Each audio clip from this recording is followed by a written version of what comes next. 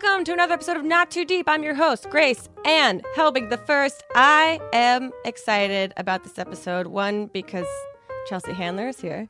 And two, because I didn't shit my actual pants during this interview because I was so nervous, excited, inspired, scared, just every possible feeling all at the same time to experience this interview with her. She's got a new book out called Life Will Be the Death of Me. Life Will Be the Death of Me. And it's a brand new kind of Chelsea. I think she's having an adult puberty right now. And it's so fun to talk to her as an adult to adult.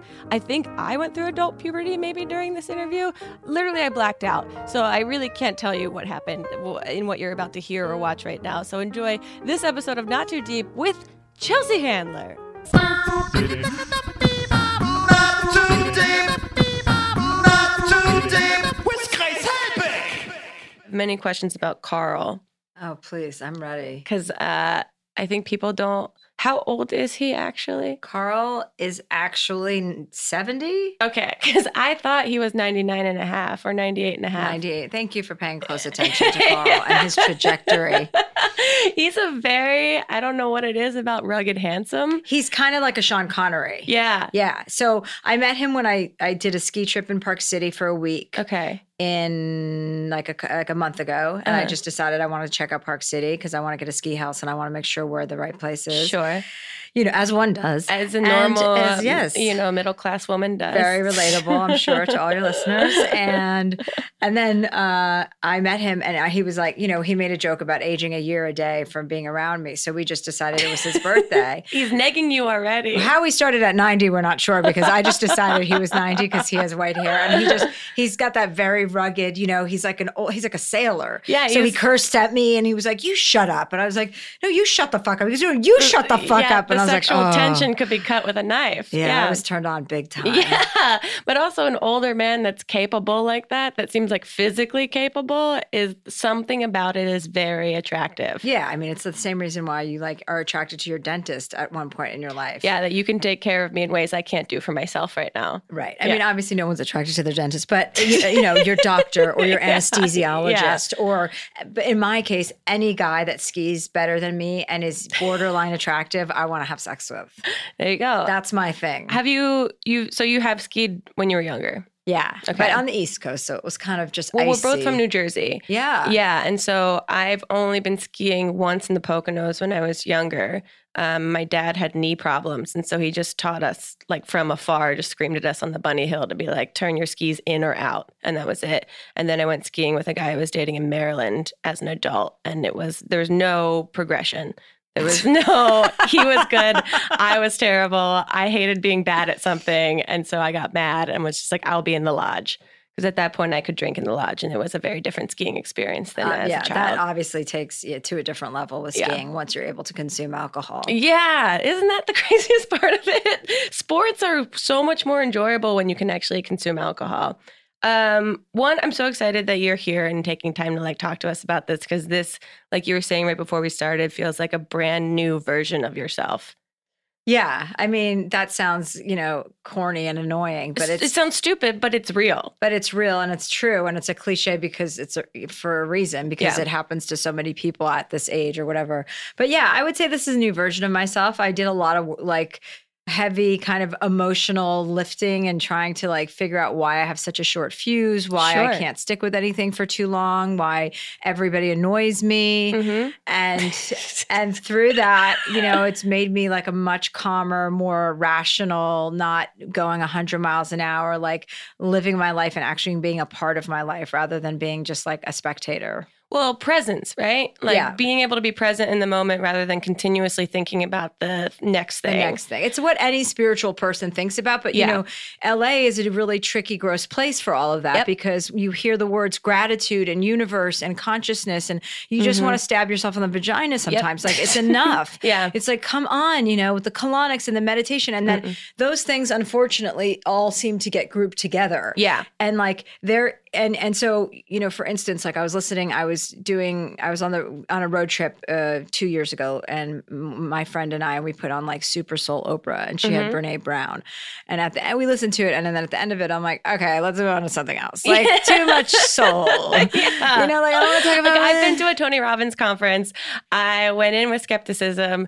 It was peaks and valleys of like wonderful moments, and I think I had walls up that maybe I should have kind of deconstructed a little bit more before I went into that weekend, and left understanding that this works for some people and like doesn't necessarily affect other people the same way. But the idea that we're all going into this weekend like wanting something, wanting to figure out something, wanting to realize where our kind of figuring out like how we relate to people and why we relate to people, which I'm really excited about this book, because I think that the biggest misconception is that you have to have it all figured out by 20 or 30, and like to be able to continuously figure out different phases of your life and like connect to that sort of understanding of yourself is like hugely important. And I think a lot of young women are like, I have to have everything done by 30.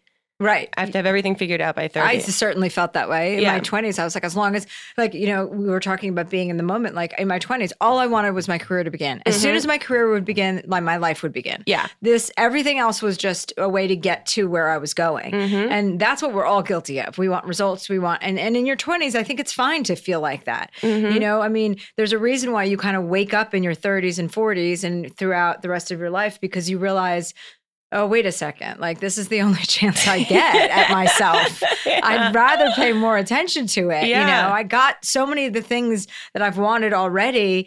Like, the only responsible thing to do now is to figure out how to be a better person. Yeah. Yeah. When you're left with just yourself. Like, was there a moment in which you, or maybe a series of moments that made you decide, oh, I got to dig a little deeper. Like, I have to kind of uncover and pull the, curtain back a little bit more? Yeah, I think just going through, your dreams change all the time, and what you're interested in changes all the time. So I think you get to a place where you're so excited at your opportunities and you're so grateful and you're so happy, and then you take, like anything else, if you're not, paying attention, you take it for granted, and then those things annoy you. Then the people that are like at your office every day asking you a bunch of questions start to annoy you. You're not grateful anymore. And then in my personal fashion, I like to just, go hard 110 miles an hour with everything. So I did my show. I did 5 books in 6 years. I did 6 tours while I was doing a show that was on 4 nights a week. I thought I was better and stronger than everybody. Yeah. Like, everyone would be like, you're pushing yourself. I'm like, no, I'm German. Like, I mean, and Jewish, so big pussy. I'm a Jewish German pussy. But no, I mean, I just thought, oh, I could do this. I'm not the person that needs to go to therapy. I'm too smart for therapy. Yeah, that's my biggest, because I also recently and within the last year have been doing the whole mental health deep dive of the things that I've been avoiding, because I've told myself I can figure this out behind the scenes, because I'm very smart and very astute at judging character and also understanding psychology in myself. Yeah. And turns out I'm not the best at it. And when you talk to someone else, that's kind of the better case scenario. And yeah, exactly. For me, everyone, knows me for saying the things that nobody says, or being authentic and not having any filter.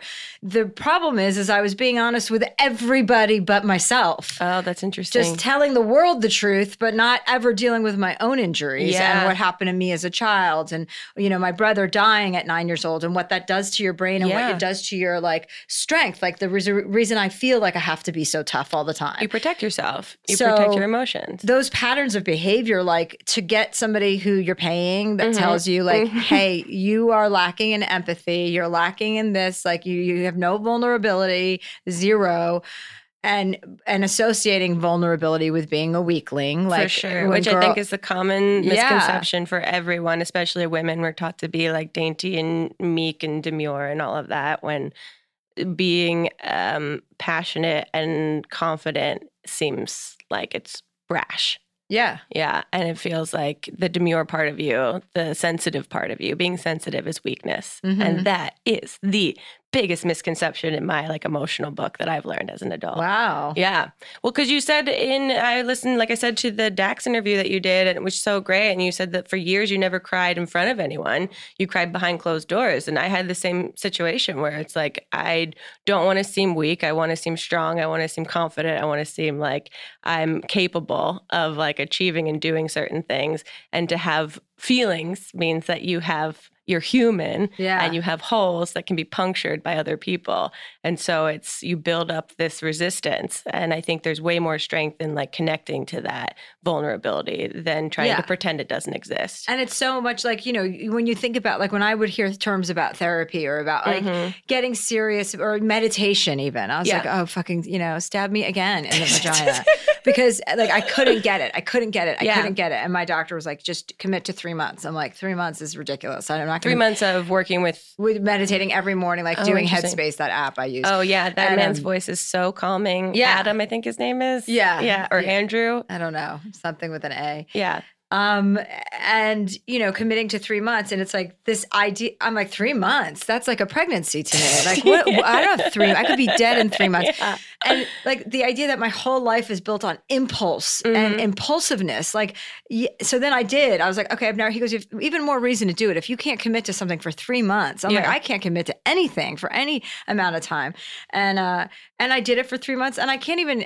It's indescribable how much it's in fact. It's not indescribable. It's not that amazing, but for you, it's impacted my life in such a great way in terms of patience, in terms of taking my time and not running through my day every day, no matter what. Connecting to your breath, which is such a basic principle. You think you already understand that, but there's so many moments when I'm in auditions or nervous places that I'm like, just remember to breathe. And that simple thing is so effective for calming and grounding myself. So true. It's so true. It's like when you get riled up, you're like, just breathe. Like I say realize you're myself, not breathing. Yeah. Like 5 times a day. I'm like, okay. And it's also to be present. Like if you're taking one big deep breath, you're paying attention to where you are and being present. Yeah. And that's helpful to me too. And all these tools that all of a sudden you find, like I'm 44 and I'm like, oh fuck, how did I miss all this?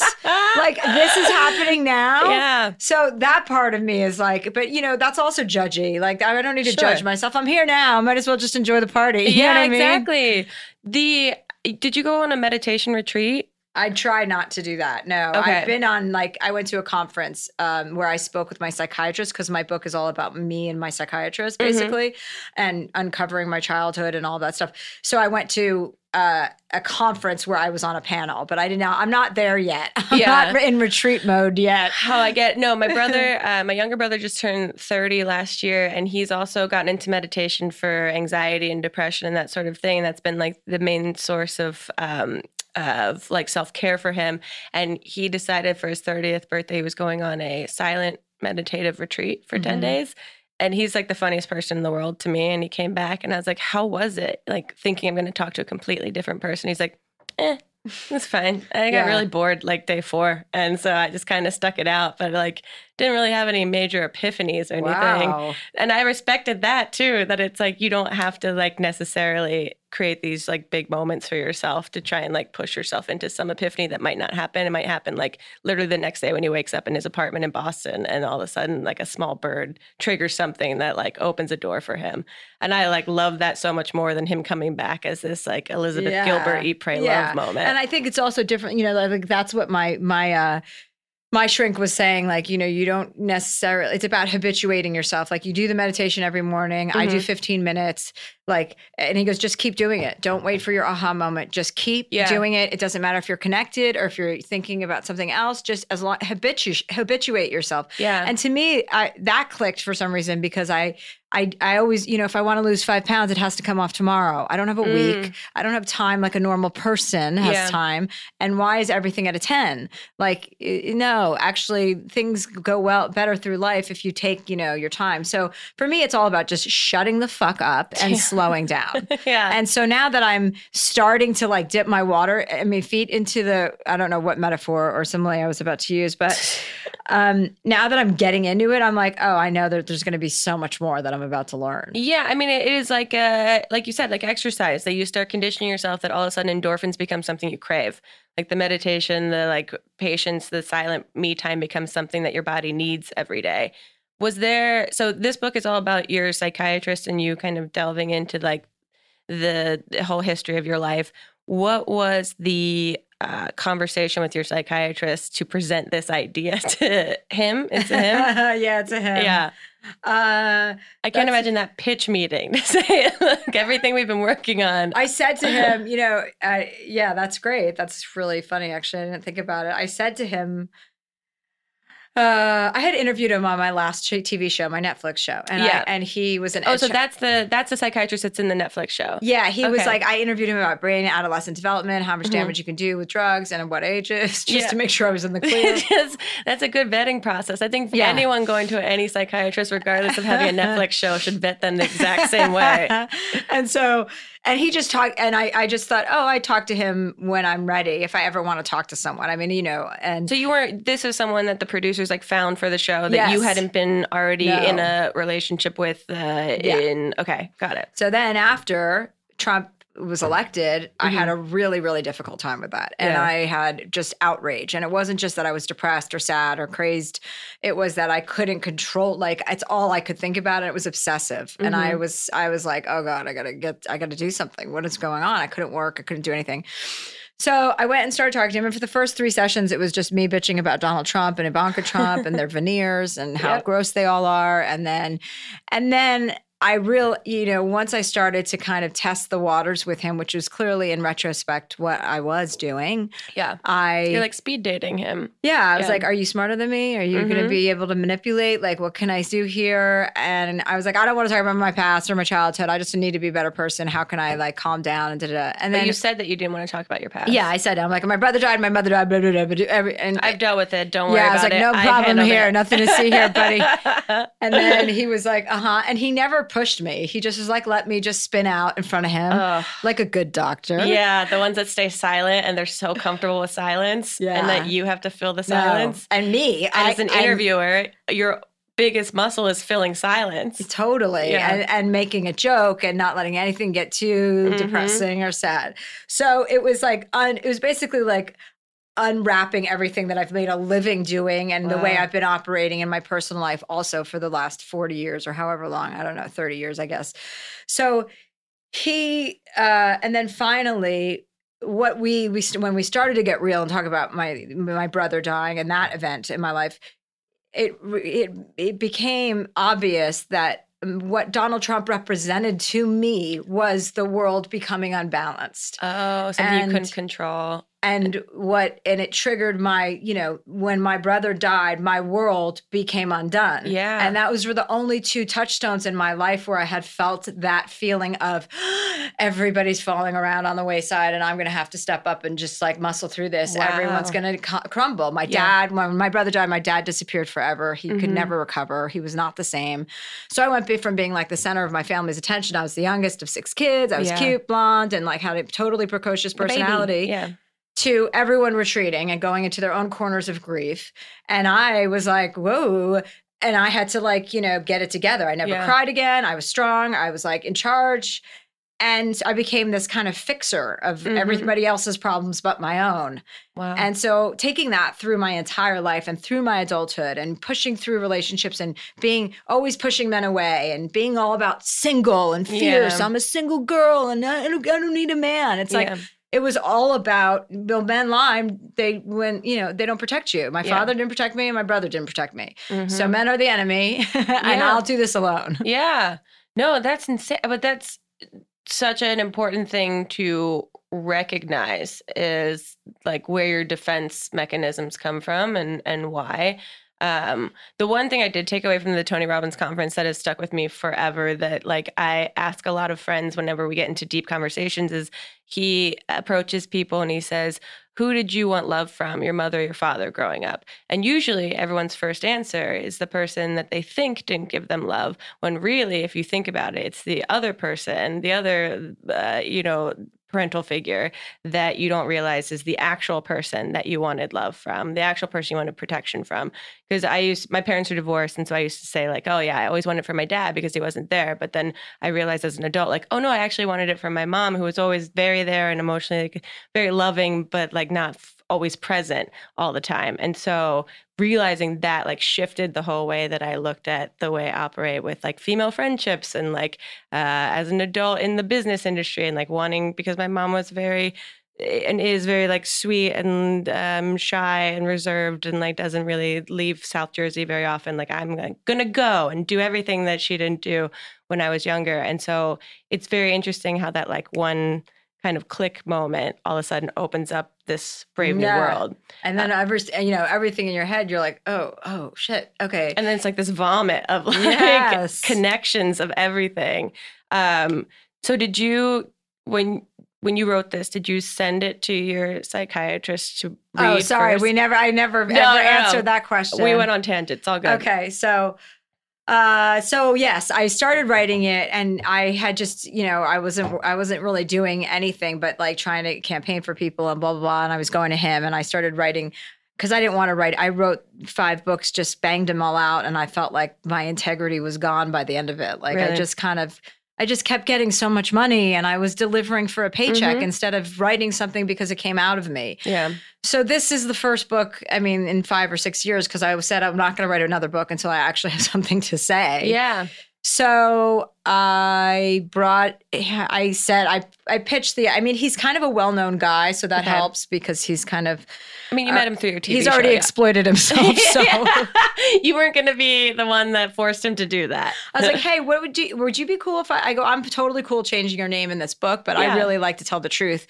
And, I've made a career of telling the truth. Now I feel like I have something that's more like important, you know what I mean? Not just funny and stupid, but like real and important. And so if I'm going to make a career of oversharing, why not overshare something that can help people? Yep. And so, I showed him a couple chapters, and he was like, I love it. This is amazing. I can't believe you want to talk about this and that you're going to reveal all this stuff. And I was like, yeah, well, that's what I do.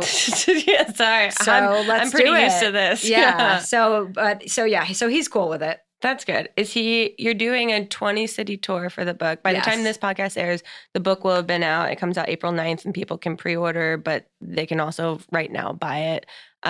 Is he coming on tour with you at all? No. I would love that. Oh God, that would be funny. Who knows? I have to fill 2 shows. I have different guests in each city interviewing me. People can get tickets at livenation.com, and each ticket does come with a book. Oh, great. So we're going to places like Clearwater, Miami, all the hot spots, Dallas, Austin, Houston. But he is not on tour with me. I want the night to be fun. And so I'm having different friends and different just people all across the country. And I'm really excited to go on a tour where I'm this normal and grounded. And so the premise is that you're sitting down being interviewed by a different guest in every city. Yes. How does that feel for someone that's made a living off of interviewing other people? Do you have a hard time feeling like this? Like you're the one being talked to and asked questions? No, I'm fine being interviewed. I prefer it. It's easy for me. That's easier for me, Yeah. No, I get that. That's kind of how I vetted my therapist, was like, how much does she interview me versus me interviewing her in this situation right now? Because I tend to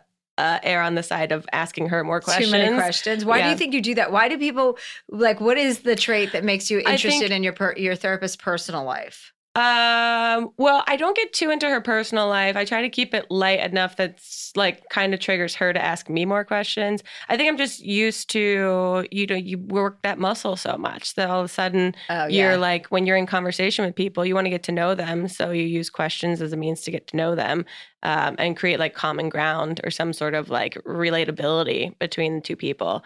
So that's kind of my go-to constantly, which, works well for having a podcast. Thank you for explaining to me what a conversation is. It's a two-way street. Okay, we're going to take a really quick break. And when we get back, we have more questions. And then we have a bunch of internet questions, which are like extremely thoughtful and very sweet. So I'm very excited to get into them. So we'll be right back with We're Not Too Deep. Not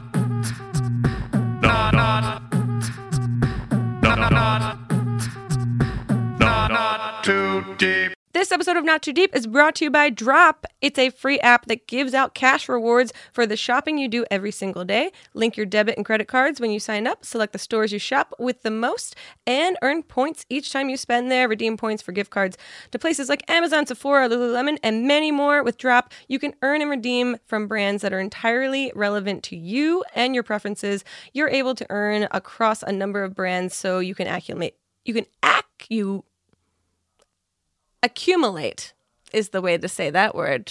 Accumulate points quickly, especially since the brands you're earning points from are the ones you spend with every day. It's easy to link your cards and then earn points whenever you spend. The app works in the background to recognize your transactions and reward you for those purchases every time. And for a limited time, you can head to the App Store or Google Play and sign up for Drop using my code GRACE, G-R-A-C-E, and you'll receive a $10 Starbucks gift card right away. Make sure you link a debit or credit card to the app when you sign up to redeem your reward. Not too deep. Support for today's show comes from Cocotopia. After a long day, it's nice to unwind and enjoy some me time. And what better way to do that than with a delicious dark chocolate truffle from Cocotopia? Now you can indulge in delicious chocolate without the sacrifice of calories, because the dark chocolate truffle is only 40 calories. You heard me, 40 calories, which is 45% fewer calories than Lindt. Ooh, drag them. Plus, it has less fat and less sugar, too. It's the perfect treat after a meal, during a girls' weekend gathering, or even paired with a glass of wine. Ready to treat yourself? Visit Cocotopia.com and enter promo code GRACE at checkout to get 50% off your first order. Make sure you type the code in all caps. That's Cocotopia, COCOTOPIA.com, and enter code GRACE, G-R-A-C-E, in all caps at checkout and get 50% off your first order. Indulge without the guilt. We're back. How long? You said this book was the most fulfilling thing for you to write versus the other books. What has been your experience? Because there's so many questions about like the transition from doing, pop culture TV to wanting to actually like make a impact in the world in like a more substantial way. What's that journey been like for you? I hate the word journey, but what's that? I do too. I hate that fucking word. Why? It's because of The Bachelor that we hate it. Yeah. And it's another word like gratitude and universe and journey. I have to see myself falling in love with them. We have to think of a new word for journey. I don't know what the synonym is. Trip or trajectory. I don't know. I got to find something. What's your experience in that time period like? From show to show to show? Yeah. Well, I just, again, get really, I burn out. You're a workaholic. Yeah, I work a lot and then I'm like, oh, I don't want to do this anymore. Mm-hmm. It's like I learn how to do something and then I'm bored with it. Yeah. So then I want to reinvent whatever I'm doing. And I think, Chelsea Lately was a great experience. It was so much fun. It was like being in a fraternity house, like a good one, as far as I know. They're few and far between. But we just had a fun time, and we were a bunch of big kids being silly. And eventually I just was like, all right, I'm done with this. This is old. I was on E. I didn't really give a shit. But I think that's also like admirable to know when you're done with something. Because I think a lot of people stay with the fear that they don't know what the alternative is, like the fear of the unknown of leaving something that is consistent and safe and versus trying something else that they don't know if it'll work is hard for a lot of people. Yeah, it is. I mean, it wasn't hard for at that time because I was just so over it. Yeah, I emotionally just was detached, like, I'm sure. It was 8 years or something like that. I was like, it's enough. I don't want to be doing the same thing every 8 years. I wanted to change. So I did that. Then I kind of like thought I was going to travel. I did. I went for like a year away. I went to another country, got a house, started a thing there so that I have like a retirement place. That's great. In Spain. So that was fun. Spain? Why Spain? Just because it's another country, you know. I don't know. You just spun a globe. I just fell in love with this place that we were visiting, and I was like, cool. oh my god, we got to get a house. And then I don't know who's we are. It's just me. But so then I did. So I have this beautiful house in Spain that I don't spend any time at. That I always look to as like another thing, looking for the future. Like the future's now. I got to go. But I did that, and then I started with Netflix, and I wanted to do documentaries because I was like, I needed to do something outside of my comfort zone. And that was really, really gratifying. And I loved it.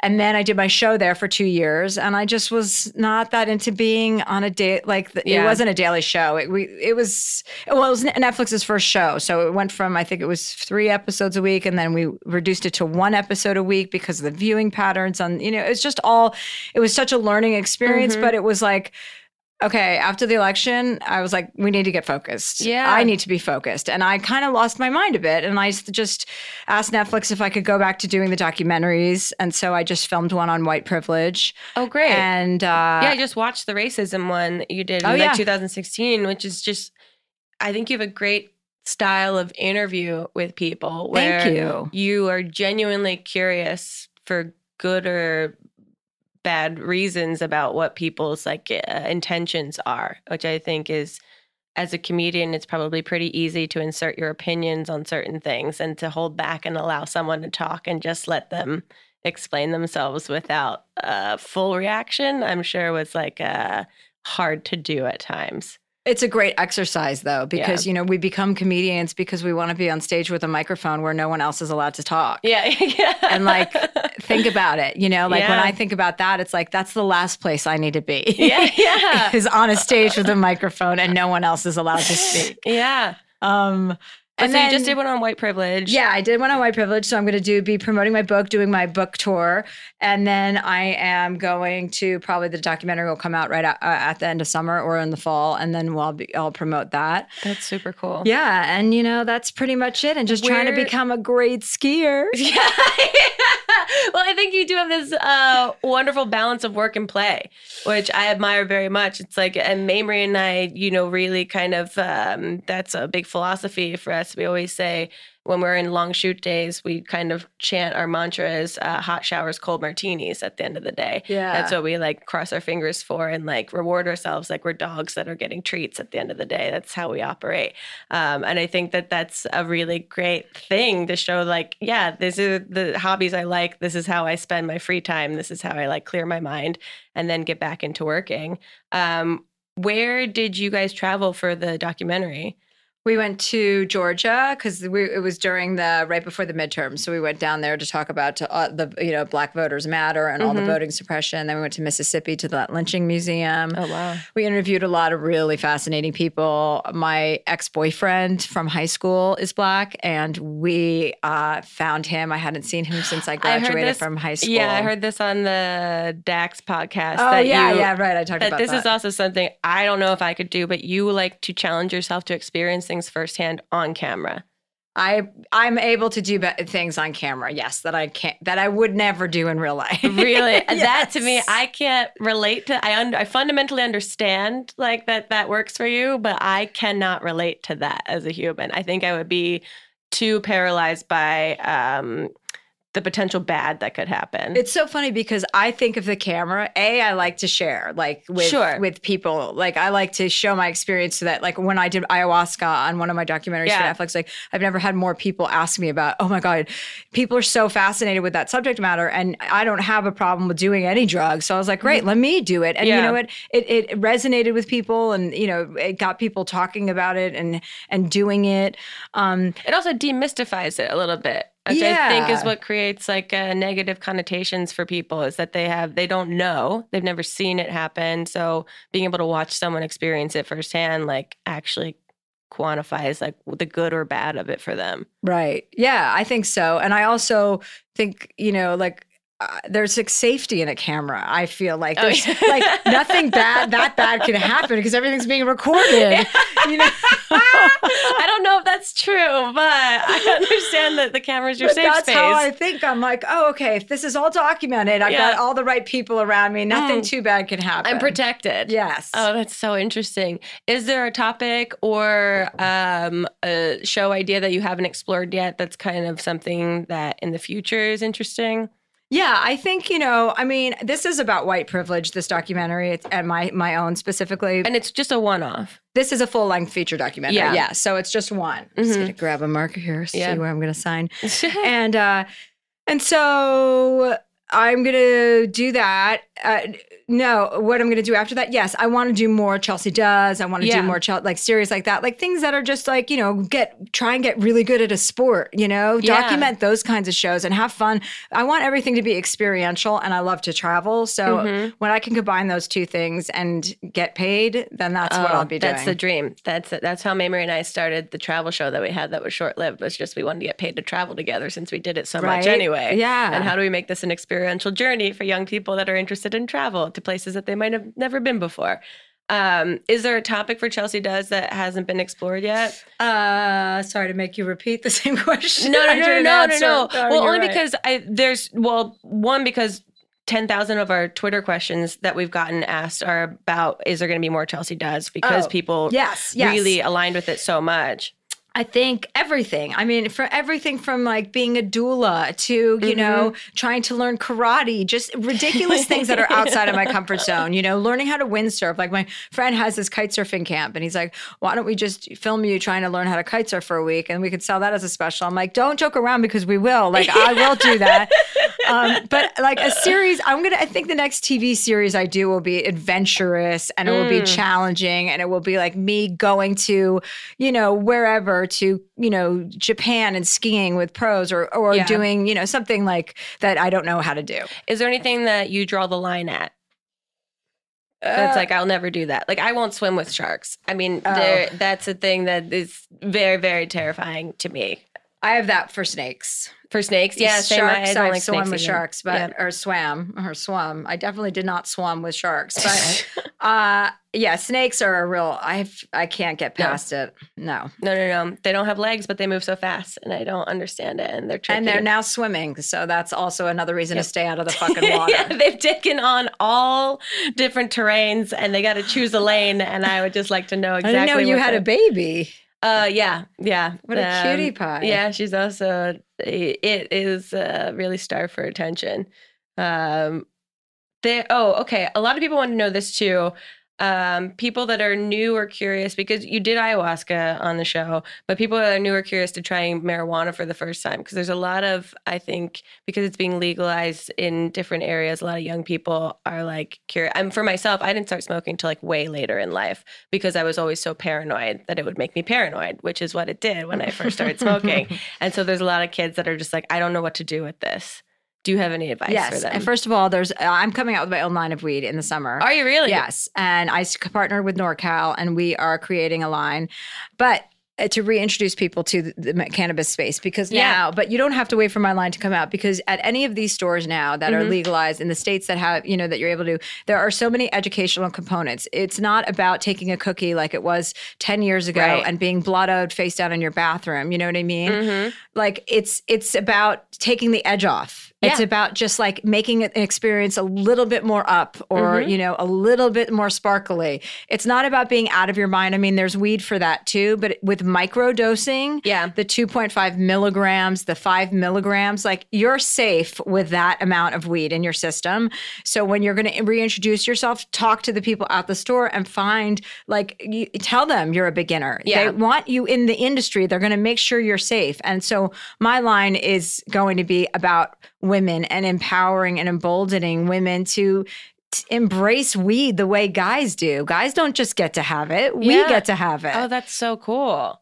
How long has this been in the works? For about 6 months. Oh, wow. Yeah, I've been developing and getting the flavors and the vape. I mean, I've been a high for the last year and a half because of weed. Yeah. Because I did such a deep dive to see how it affects you in the morning, to see, because some people have to deal with anxiety. For me, it was sleeping. I didn't want to take sleeping pills anymore. No, I'm with you. That's become what I use weed for, is to help me fall asleep at night, because my active brain just doesn't shut off. Right. And I know, between all of my friends, I mean, I've prescribed, I'm like, okay, you need a gummy, you need a chocolate blueberry, you need You're a full vape. pharmacist. I can tell by your personality. I mean, my pharmacological background is really coming into play.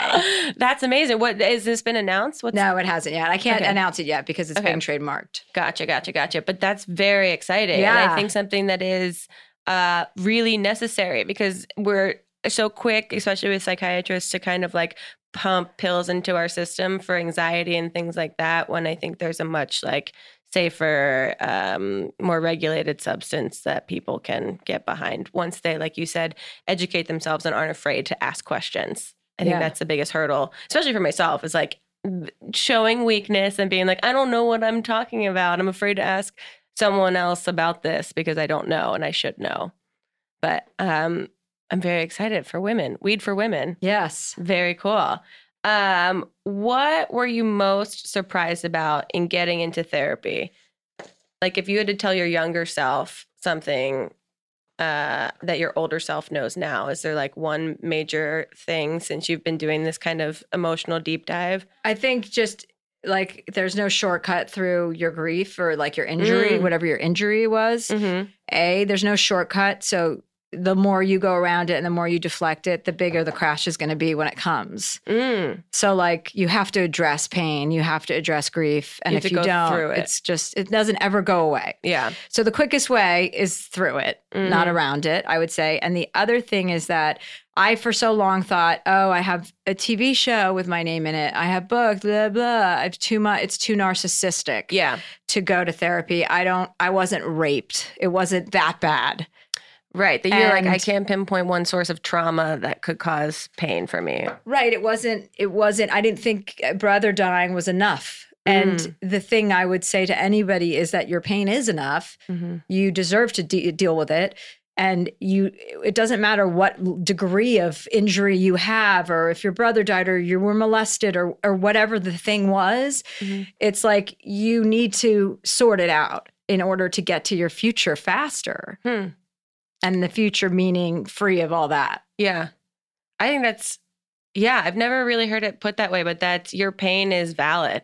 You're, regardless of whatever level you're at or whatever experience caused it, that the way you feel is still valid. Right. Yeah. I think that's super huge. Well, on that very deep note on Not Too Deep, we're going to take one more quick break, and then we're going to get back with Twitter questions. We'll be right back with more Not Too Deep. Not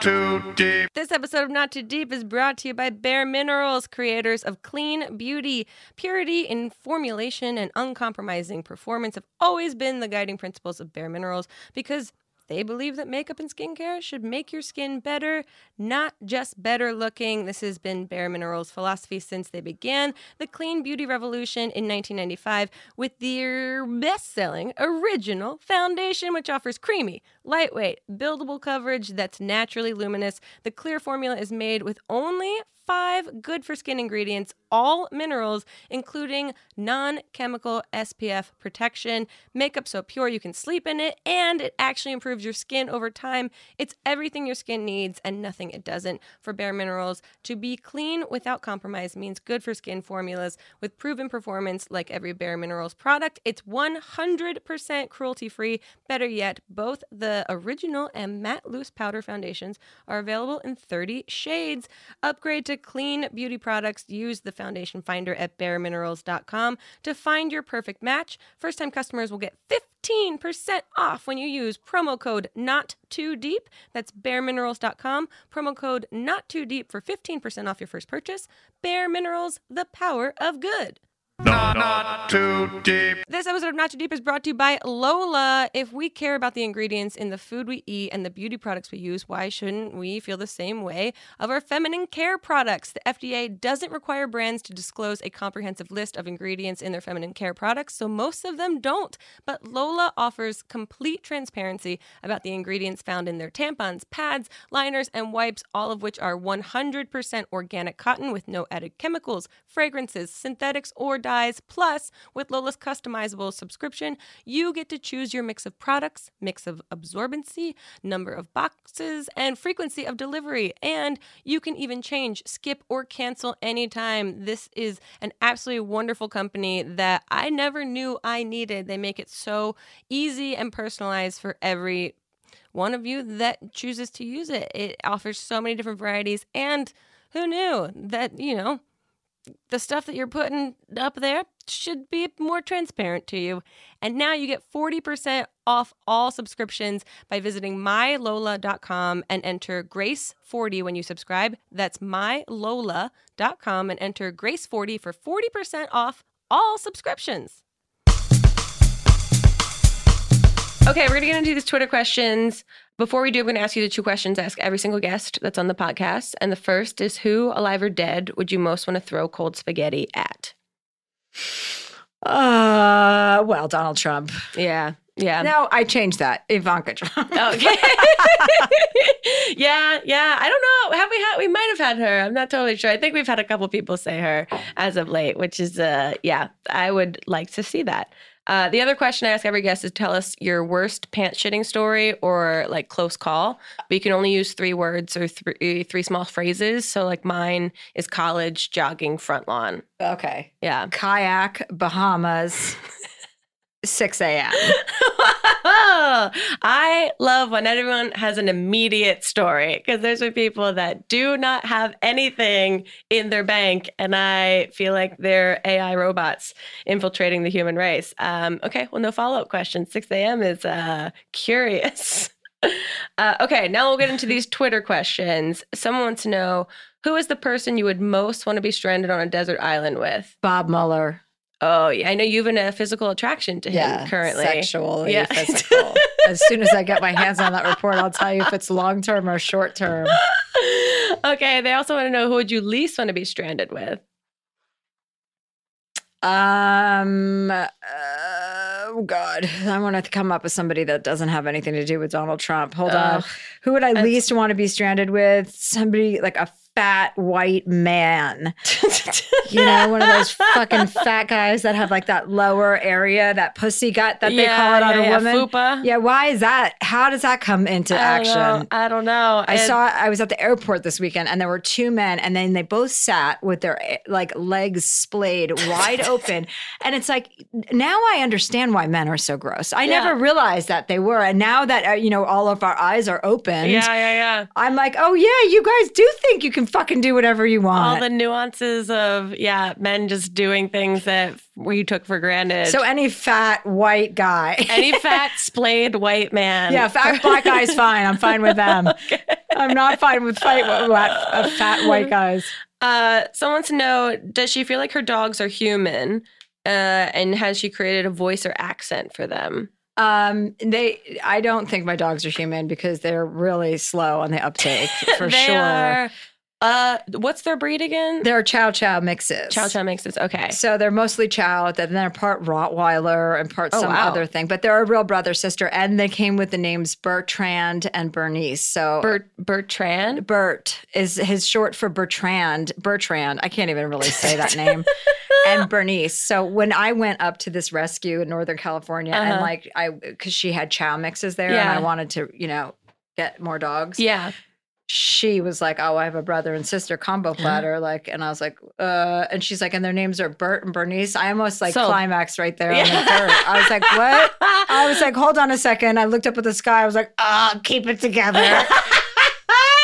She's going to be like, actually, you seem unstable. I'm not going to let you take these animals home. You seem too eager for this brother, sister. Those names are perfect. I thought you named them. No, I know. Yeah. That's why I was like, oh my God, that's totally a name I would give a dog. Yeah. I've always been hoping to have a Bernice in my life.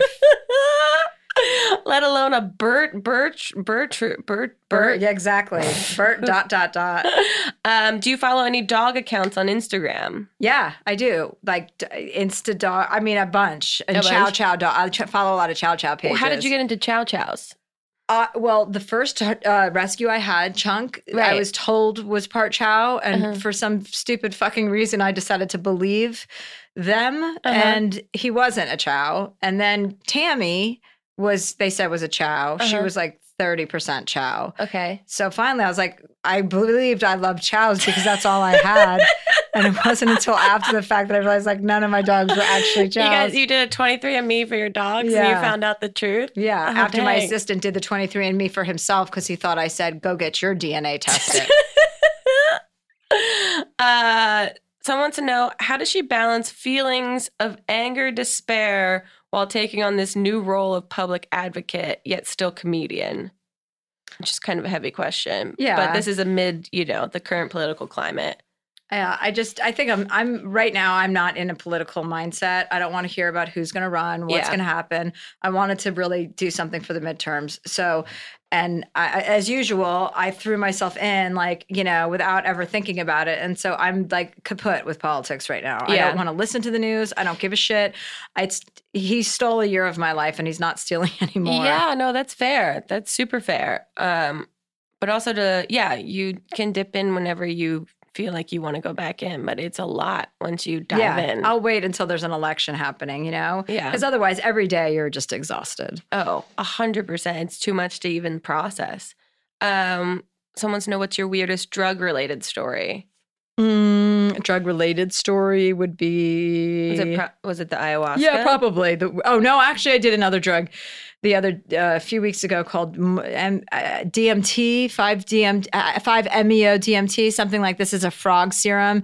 That was weird. I didn't like that for a second. What's the Some effect? woman's house, you basically just get geometric in your head. Like everything turns in. You're supposed to have an awakening. I did not. I felt, and I've never had a bad experience on drugs, like ever. Yeah, I haven't had a bad trip, but yeah. And I was like, I don't like this. I don't like this. I had to rip off all my clothes. It's some frog serum that everybody's doing now. I know this fucking town is ridiculous, but I do like to experience things once. Yeah, I think it's healthy to open your brain in different avenues that might be closed off, but for something to be like you have a geometric experience is very funny. You just see like geometric shapes and things whizzing by you, and but there's no emotional connection to things. Well, I think for a regular person there would have been, but I was not. I wasn't prepared for what this was. And you know what I said? Everyone kept telling me about it, and I had like 3 hours in the middle of the day and texted her in the morning, so it wasn't like a prepared. Oh yeah, it was and she's like, "Sure, I have an opening at 2." I was like, "All right, great, I'll be there." Like, do you do this with a guide? Yeah, she was a girl. She was a woman, just like made me smoke this thing. And, 40 minutes later, you're fine. Yeah. But people had told me they had great epiphanies, and that did not happen for me. But I just don't think I was prepared. Would you do it again? Probably. I just want to get to the epiphany point. But that's very funny. I think that there is a benefit in just on a whim doing a drug like that and not overthinking it too much, because for someone else, maybe that would have opened them up a little bit more. Okay. Someone wants to know, is there another talk show or insight or comedy special? Yeah, maybe. Not talk show. I can't do another talk show, but I don't know. I'll do some sort of special. I just don't know I don't know what I'm going to do really. Yeah. Well, I think that's good. You're just kind of saying yes and going with the flow of the things that make sense. Yeah, you got to get in your flow state, right? Yeah. Someone wants to know, what's the hardest part about writing Life Will Be the Death of Me? Crying in airports, like having people constantly come up to me in airports asking if I was okay. I'm like, oh my God. Because you were writing about sensitive. Yeah, I'd be writing about my mom dying and what happened that week, and like being, and I'd just be bawling because it was so cathartic. That was the thing that was the best lesson, to write down your pain, like whether you're me or somebody who wants to just like write it down for you. That process enough is just like getting out some of your grief. Yeah, regardless of what you do with whatever you write. Yeah. Well, that's what they say. The artist way thing is like to write 3 pages every morning and just like whatever is coming to your brain. and just get into that conditioned state of like, when I feel things, I should put them on paper, and then you can figure out what to do with them later. When I start doing that, I'll get back to you. Yeah, let me know. And then I also want to know, what was the most fun part of writing the book? Writing all the dog chapters, because they were so stupid and funny. And that's really like kind of my, I just like to be really immature, and I am with my dogs and the way I handle them. And I'm a terrible parent. They don't respect me. And you were saying they like your housekeeper more than you? Yeah. But I have a very like unhealthy, because since I have no boundaries, I've grown up with no boundaries. I decide where the boundaries are when I decide. Sure. And usually it's way after the fact. But with my dogs, it's just like, I'm like, it's like the worst kind of parenting. Like I go in so hard that they just want to rebuff my advances. And then they, I don't give them any space because I'm not there that much. Right. So when I'm there, I'm like, hey guys, let's go. Like I'm your parent, kind of, not the au pair that you think is just swinging by. But my cleaning lady throws it in my face. So it makes it hard for me to not want to prove her wrong, because she knows they respect her more. Yeah. She feeds them and she plays with them. I mean, I'm not going to go throw a tennis ball in my backyard. Like I just can't. You want them to be smart enough to understand. I want them to learn I want them to learn how to fucking throw a tennis ball themselves, is what I'd like. And then start to play catch. That would be a great life. With each other? That'd be great. That'd be a great special for Netflix. Someone wants to know, what's the best hangover cure? 2 Excedrin. Yeah? Yeah, Excedrin is the best medicine for hangovers. Really? It's got caffeine. Okay. I didn't know that. Yeah. A lot of people are asking this similar type of question. Biggest thing she discovered about herself during her year of therapy that she didn't know before? That I had no empathy. Oh, really? That was something that your psychiatrist told you that you really didn't think of before? It never occurred to me. I thought sympathy, like, oh, I'm sympathetic. He's like, it's not the same thing. Empathy is actually not being sympathetic and doing nice things for people in need or whomever. Or understanding them. Empathy is actually really thinking about what it's like to be that person. And that doesn't ever enter my mind. I would just always be like, oh, why doesn't everybody do it this way? Why does everybody do that? Why isn't everybody as interested in this as I am? Like, I didn't have any capacity. And so him telling me that I lacked it was a huge, obviously, wake-up call. And I was like, oh, thank you. That makes sense. Yeah. Like it makes total sense. And once you realize what you're missing, it's able to start to look out for it and to kind of build that muscle and go, okay, let me think about what it's like to be that person who's in the hospital, instead of just showing up repeatedly, bringing them food, trying to like ameliorate the situation, actually thinking about what that person is going through is something that I was lacking. Interesting. But that is a muscle that you have to work on. Like, I think everyone has to work on and understand and like recognize that, because I think people do think sympathy and empathy are the exact same thing, that they're two sides of the same coin when they're a little bit different. Someone wants to know, how does she keep herself moving forward? What keeps her from saying, okay, this is a safe space to stop right now? Say that again? What keeps you moving forward? What keeps you from saying to yourself, okay, this is a safe spot to stop, in terms of like creative, making shows, doing documentaries, that sort of thing?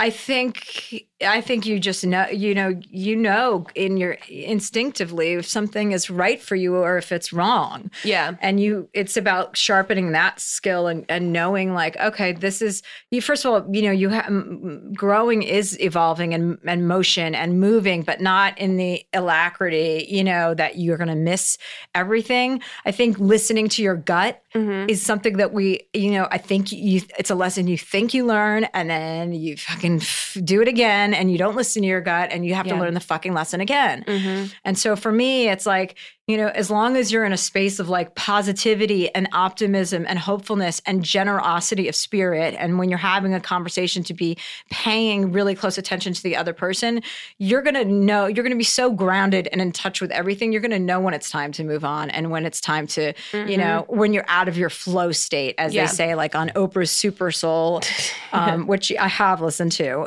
like it's so true. It's like, we all know when we're in the wrong situation, and we try to either convince ourselves that, of whatever, or we try and just put that noise that's, repress it or admit, and are too afraid to admit that this is not right now. Yeah.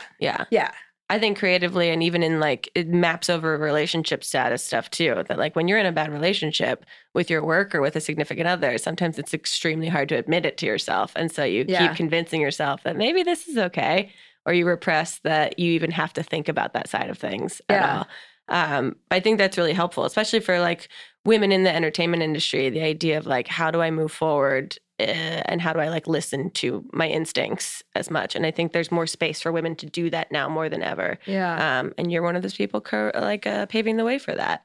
So I want to know, what are you currently obsessed with? Do you watch TV? Yeah. Yeah? Yeah, I watch Tin Star. I'm watching Tin Star right now on Amazon Prime. It's with Tim Roth. It's good. It's all sorts of fucked up. Yeah, I watch TV. I'm not obsessed. I don't really obsess about things. Yeah.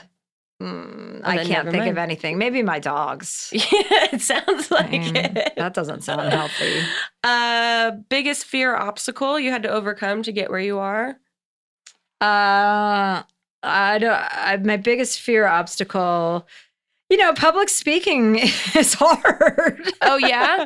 Yeah. Are you nervous about this tour because it's not stand-up, because it's more casual? I feel no nerves because I know that conversation is just the easiest thing in the world. And that's where I feel, and it matches what's in the book. Yeah. The book doesn't call for a stand-up tour about death, because although there's a lot of funny subject matters that go along with death, it's like, I think that it matches the kind of tour I'm doing. Yeah. So, but I had a fear of public speaking. I just had to push through it. I still don't like it. I still have people think it's easy for a public person but yeah, I have highs and lows. I mean, I'm in a good spot right now where I feel like I have something to say. Yeah. I think the public speaking, when you don't have something to say, is what starts to grate on one's nerves. Yeah, 100%, because you feel like a fraud. Yeah. What gives me the right to stand up in front of these people and say something that I don't even know what I'm saying right now? Yeah. Like a point of view, like you said with writing this book. Write a book when you have something to say, when you have something to put out there.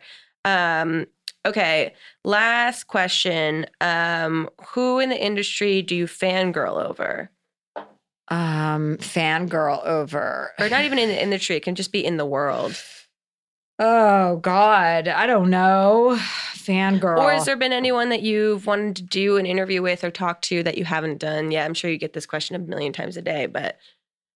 Yeah, I don't know. I don't have a good answer for any of that stuff. I'm sorry. No worries. I mean, These are the kinds of questions. Okay, here's my other question for you.